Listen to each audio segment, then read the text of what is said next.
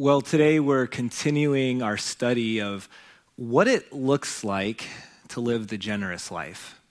And the reason why I believe that this study is worth the price of your attention is because of a couple things that I know about every single one of you, and we talked about them in week 1.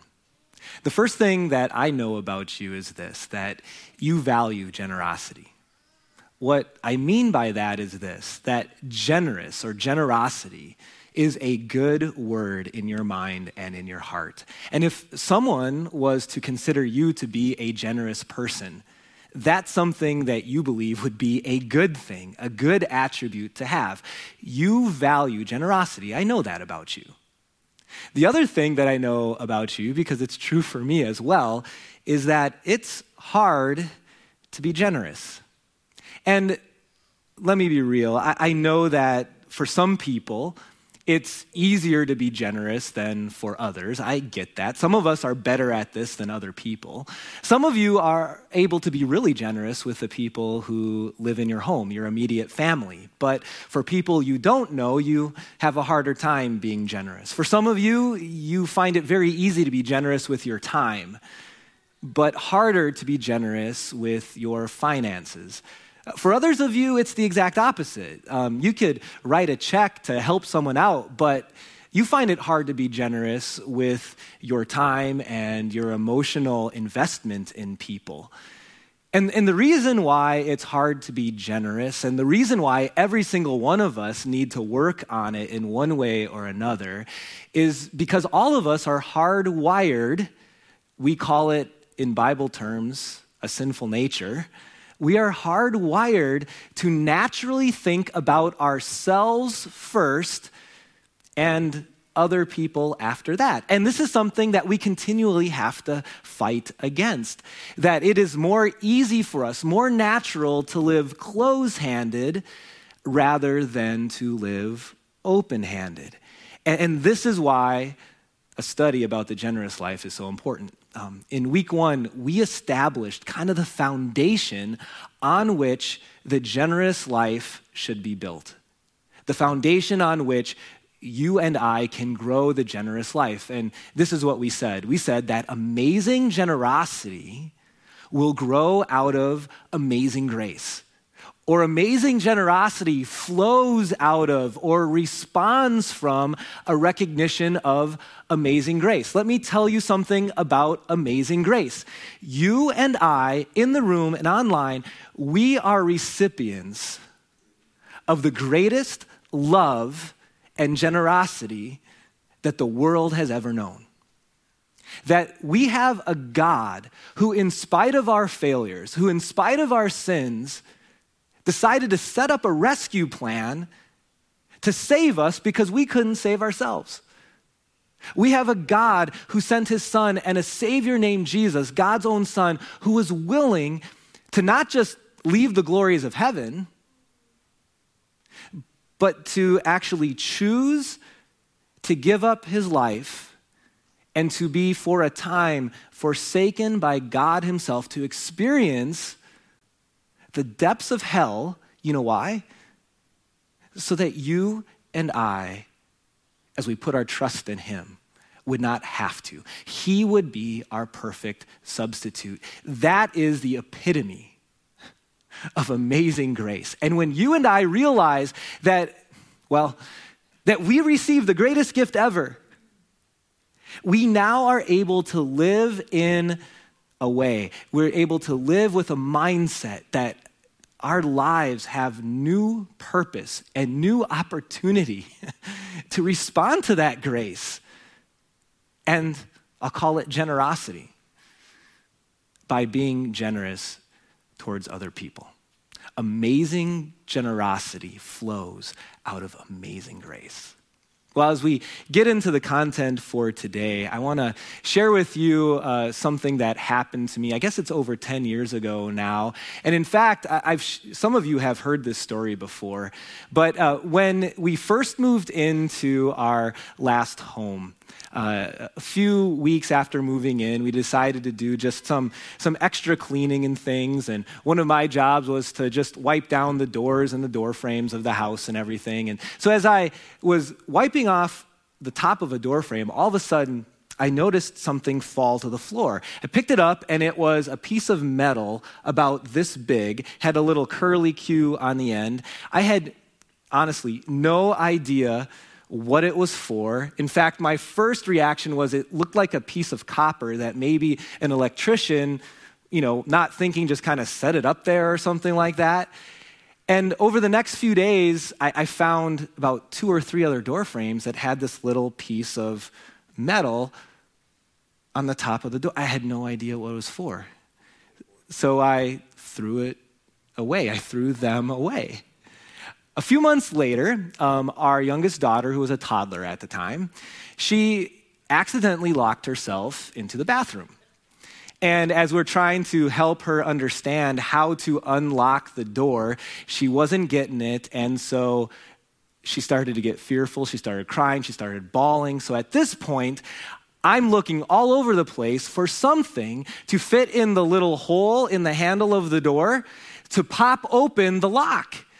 Something that was, just about the same size as those little pieces of metal that had been on the top of the door frame, because that's exactly what they were for. They were there, or you didn't have to keep them there, but they were made to pop open a lock from the outside, and I had thrown them all away. Now, long story short, after scrambling for a while, I cut off the end of a Q-tip that fit, right in there, popped it open.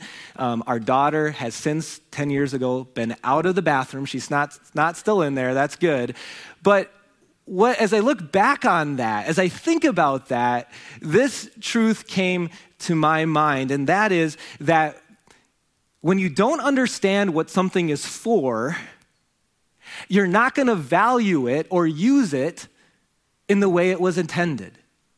And this can be true with lots of different tools.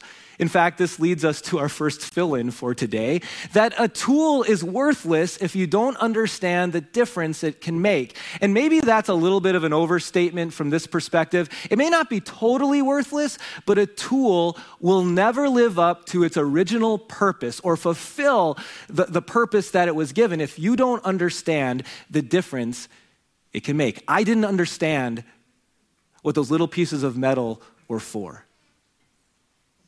And so I threw them away. As you think about your life, I want you to know that God has given every single one of you some tools to use, to make use of. These tools are your time and your resources. Not all of us have the same amount of time. Not all of us have the same amount of resources, but we've all been given something. And the question I think that God puts on our heart today, and that we owe it to ourselves to ask as we consider how to use the amount of time of life that we have left, is this: do you understand the difference that these time and resources can make? Or are we going through life just kind of reacting to things without thinking about the big picture and the difference we can make with the tools that God has given us to manage? Today we're going to take a look at a story that Jesus told specifically about money. Now, here's something that I'm pretty sure about, that most of you didn't get up today thinking, you know what? I really hope that when we go to church today, there's going to be a sermon about money. I just love those sermons about money. Or if you're brand new today online or in the room, I'm guessing the conversation this morning did not go like this. Hey, hun, what church do we want to try today? Well, why don't you look to see if anyone's talking about money? That's the church we should try today. I get that. I understand that. There's something that goes up, some defenses that go up in our hearts when people talk about money or when churches do. And I get it, because actually sometimes churches have done a bad job of talking about money. Here's why I think it's important for us to talk about this. It's not because we're launching a brand new capital campaign that none of you knew about before today. And it's not because North Cross is in some sort of financial difficulty right now. We're very blessed. The reason why it's important for us to talk about money is because Jesus talked about money a lot.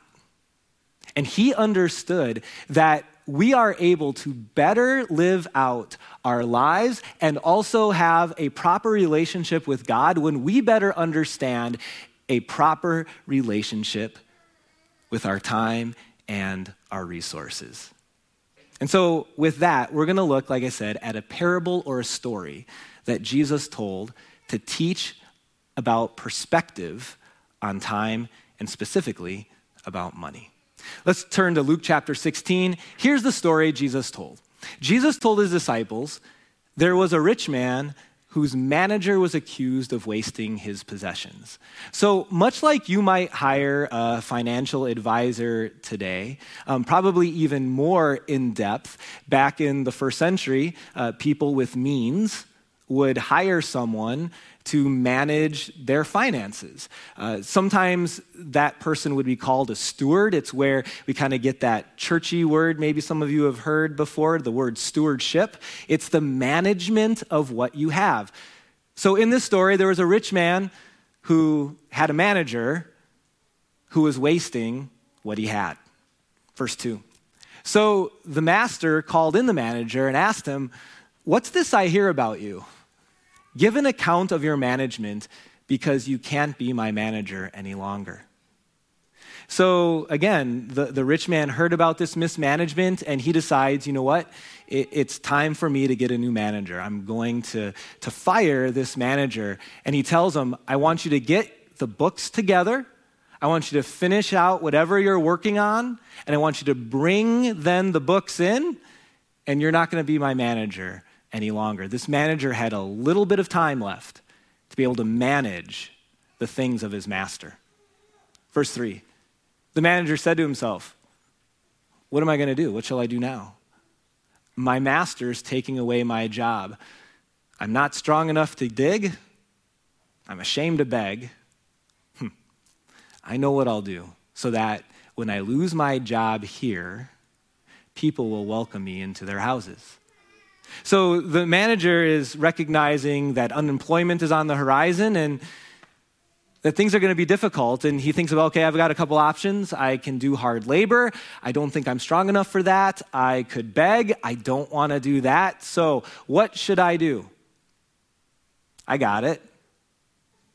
I'm going to use the stuff that I'm managing for the master in the little bit of time that I have in a way that will make a difference in the future. Or to say it a different way, here's the question that the manager asked himself. How can I use what I've been given for this short period of time, short because he was going to be fired, to make a difference for me in the future? So what did he do? Verse 5. So he called in each one of his master's debtors. He asked the first, how much do you owe my master? 900 gallons of olive oil, he replied. The manager told him, take your bill, sit down quickly, and make it 450. So it's a Black Friday sale on debt, okay? He connects with one of the debtors and says, hey, why don't you come on in? I want to talk to you about a deal I have for you. Instead of owing 900 gallons of olive oil, I'm going to cut that in half.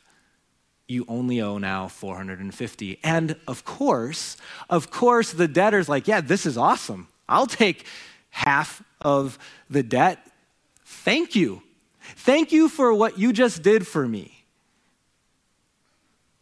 And the manager's thinking, yep, I'm glad he's thankful because pretty soon I'm going to be out of a job and I hope he remembers me and this kind thing that I did.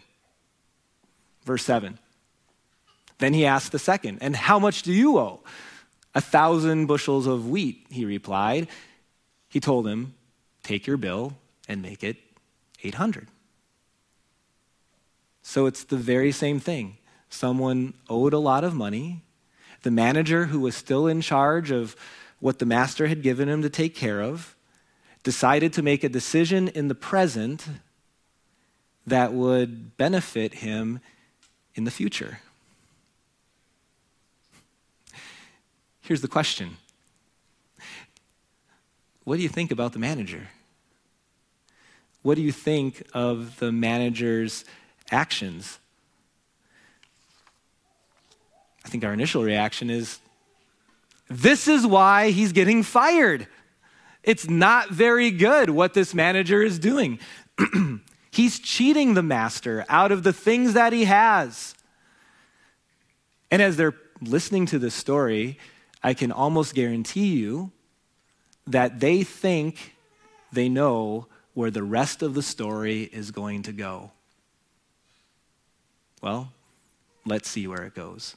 Verse 8, the master comes back, they get together, and the master commended the dishonest manager. I want to pause there. When Jesus told a parable, he told parables for one specific reason. There was one point to each parable. Jesus was not saying that it's okay for people to be dishonest when they are taking care of someone's things. You see, this manager is still going to get fired. He is still, as it says, dishonest. But the master, and Jesus is trying to grab people's attention. He wants to get them thinking, right? Just like you're wondering right now, where is this parable going, right?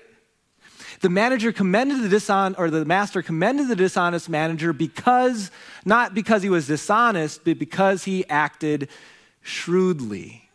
For the people of this world are more shrewd in dealing with their own kind than are the people of the light. He commended the manager's ingenuity, his shrewdness, his wisdom in thinking, okay, I have some things at my disposal. They're the master's, they're not mine. Soon they're going to be taken away from me. I've got a short amount of time. What Jesus commended is how he acted in the moment, not just with the moment in mind, but with the big picture in mind. You see, the manager had a little bit of time. He had a little bit of opportunity. And what Jesus commended in this parable, what the master commended, was someone who would manage what they have entrusted to them to make a difference in the future. There are parallels here for us. You see, what's true about you is this, that you've been given some time. And we honestly don't know how much time that is. It could be a month. It could be a year. It could be 50 years.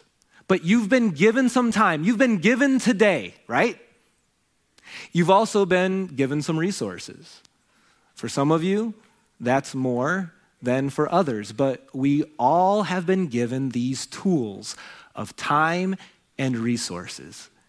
And the question that Jesus is leading us to with this parable is this question that every single one of us need to ask ourselves: are you using your time and resources with the big picture in mind? Have you thought about how you can use these tools to make a difference, not just for today and for satisfaction right now, but have you thought about how you can use them to make a difference in the future? But you see, again, as we think about how we're hardwired and our sinful natures and just the way we naturally think, number two, our natural assumption, if we don't take time to think about it, is that it's mine. So it's all for my consumption. Our natural assumption, if we don't press pause to think about it, is that it's all for our consumption, and that the greatest purpose of the tool of resources, if we don't take time to think about it, is that our money is a tool for consumption.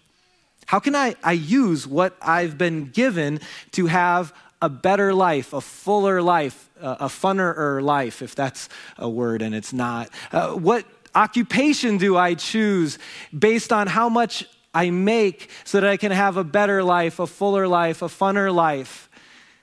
And in fact, Americans have gotten really good at even spending money that they don't have. It's called credit cards. The average family household has about $16,000 of consumer debt, which means that we're really good at living in the moment without thinking a lot about the future.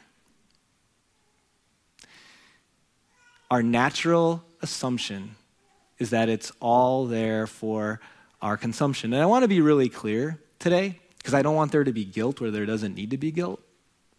There's nothing wrong with having a nice car. There's nothing wrong with having a nice home in a nice neighborhood. There's nothing wrong with going on vacation. In fact, if you have those means, God is the first giver, and he's given them to you to enjoy. He wants you to enjoy them. It's not about whether we can have a nice home or a nice life. The question is, how important has that become? And have you decided, have you made room for considering that maybe what we've been given, there's a higher purpose for it than just my own consumption? It is not wrong to have nice things, but when that becomes the focus of our hearts, our minds, our discussion, what we can get with what we have rather than what we can give what we have, then there might be an opportunity or need for a heart check. And just consider, am I using these tools with the proper focus and emphasis in mind? Now, see, the thing is, I don't know if you've found this to be true too, that very few things that we've purchased of this earth actually live up to what we thought the joy they would give. They almost always just sort of become something we get used to. They very rarely give us the impact that we thought about. If you were to come to my house and I would take you downstairs, if I were to go in the closet under the stairs and take out a couple boxes that are right there, and then after I've removed those boxes, pull out some suitcases that we store there, and then the 5 sleeping bags that we have there, and then a big tub of sheets and pillows for when we have company. And this is 5-10 minutes later as I'm pulling all this stuff out. Then I'd need to pull out a tub of costumes that the kids used to use for Halloween, and a tub of old toys that I don't know why we still have.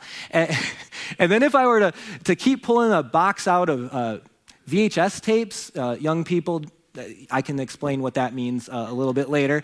Pull those out, and then as I pull all that out and go around the corner, you'll see 3 boxes. And if you blow the dust off them and open them up, you'll find what was my greatest treasure as a young person, my baseball card collection. And when I was a kid, I thought of allowance and even my job as a kid in terms of what baseball cards I could buy. It was all about consumption, and it was about baseball and basketball cards. And where are they now? It took me about 5 minutes to explain how to get to them, and they haven't been opened in years.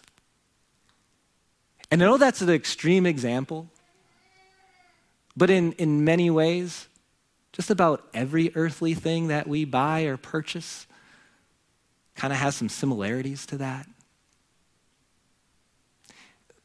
That the drive for using what we have to simply consume things, at some point, it leaves us feeling a little bit hollow. That we've been created for something bigger than that we've been entrusted by the master to take care of his things and to think about it through the terms of the bigger picture. So where was Jesus leading with all of this? What is that bigger picture? What was his point? Verse 9 says, I tell you, use worldly wealth to gain friends for yourselves, so that when it is gone, you will be welcomed into eternal dwellings. So what Jesus is saying is that we should be generous so that we can buy friendships. That's what it sounds like. That's not at all what he's saying. You notice here he's talking about gaining friends for eternity. How does someone get to eternity? You know, only by faith in Jesus. He's not at all talking about friends. He's talking about how can you use your time and your resources so that as you use them, they are used to help other people understand who Jesus is, understand the hope of the gospel, and someday be in heaven with you. How can you use what you've been given to make an impact that lasts longer than this life, actually into eternity? That's what Jesus is teaching about. That little wire thing above the doorframe, it was good to recognize what it was really for, the purpose behind it. For what we've been given, number 3, money is a tool. Have you thought about this? And if you have, let's think about it again. That can be used to make an eternal difference. Oh, wait. I thought Jesus is the one who makes an eternal difference. He absolutely is. In fact, when it comes to thinking about the big picture, Jesus' life is the absolute best example of this. See, when he came to this earth, as we've talked about over and over again, he gave up the glories of heaven. He lived in poverty. The Son of God had far less, way less, than what even the poorest American has. He lived in poverty because he understood that he was here to make a bigger difference, an eternal difference. And I also want you just to think about the other ways that Jesus was generous. You think about how he healed people, about how he fed people, he comforted people, he took care of them. And so there are lots of ways that you and I can give back and be a blessing to people from an earthly perspective. I think of the Christmas gift basket initiative. And it's good to bless people with their earthly things, their earthly needs. It's a way to love on them. But when you look at Jesus, that wasn't his ultimate reason or his ultimate purpose.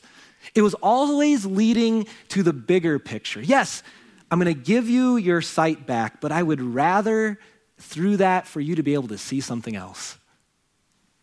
That I'm the Son of God and that God loves you in a bigger way than just giving you earthly things, that ultimately, through me, through Jesus, he gives you eternity. Let's go back to verse 9. I tell you, use worldly wealth to gain friends, so that when it is gone, you will be welcomed into eternal dwellings. I want to just camp out on that for a second, and I don't know that we all are going to experience this, and it's certainly not the reason that we should be generous in and of itself, but Jesus did want to get us thinking about this, that someday when you're in heaven, there could be someone who comes up to you, and maybe you don't even recognize them.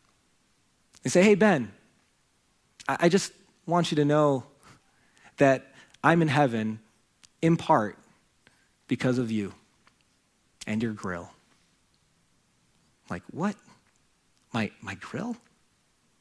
Yeah, you see, when I was a teenager, I got invited to a youth group cookout at your house. And through that interaction at youth group, I came to know about Jesus. And my faith grew over time, and and I'm in heaven in part because of you and how you used your grill that day. Or maybe it's someone that you don't even recognize, and Jesus is kind of having us picture this, that someone comes up to you and say, hey, I know you don't know me, but did you go to North Cross? Yeah, I thought so. I just want to thank you that because of your offerings, in part, I got to know that Jesus was my Savior. Because through the ministry at that church is where I first learned about who Jesus is, or I grew in my faith, or whatever it might be. And once again, we don't do this to get those sorts of accolades. By no means. We do this as a response. But this is the type of thing that Jesus wants us to think about, to inspire us with, that we can use our time and our resources to make a difference that lasts into eternity. And so the question that I want you to ask yourself this week as we apply this to our lives is this: how can I be generous in a way that makes an eternal difference? How can I use what I have now to make an impact that will last into eternity? And the truth is that this type of thinking is not only isolated to our offerings, but you can think about it in terms of everything you have. Think about your house. How can I use my house to make an eternal difference in people's lives? As maybe I host a growth group, or I allow someone who's hurting to come and to stay the evening there, or something else is showing hospitality to people. You can do this with your grill, with your snowblower, as you blow off someone's driveway in the middle of a snowstorm, so that when they get home, they realize and recognize your love. And as you love on them, it's not about you. We do good deeds to show glory to our Father in heaven. There's so many different ways that we can use what we have as tools to make a big difference. You see, you've been given some time. You've been given some resources. The question is, how can I be generous in a way that makes an eternal difference? Let's pray. Dear Heavenly Father, we thank you for your amazing generosity, through which not only do you take care of us on a day-to-day, but that you've given us something greater, a home in heaven through your Son, Jesus. And so, Lord, now as we get to sit in just the joy of grace, help each one of us to consider what we've been given, the little bit of time, the little bit of resources, and help us to manage that in a way that brings glory to you and ultimately might allow others to know about you as our Lord and Savior. To that end, Lord, we pray for your blessing and your guidance. In Jesus' name, amen.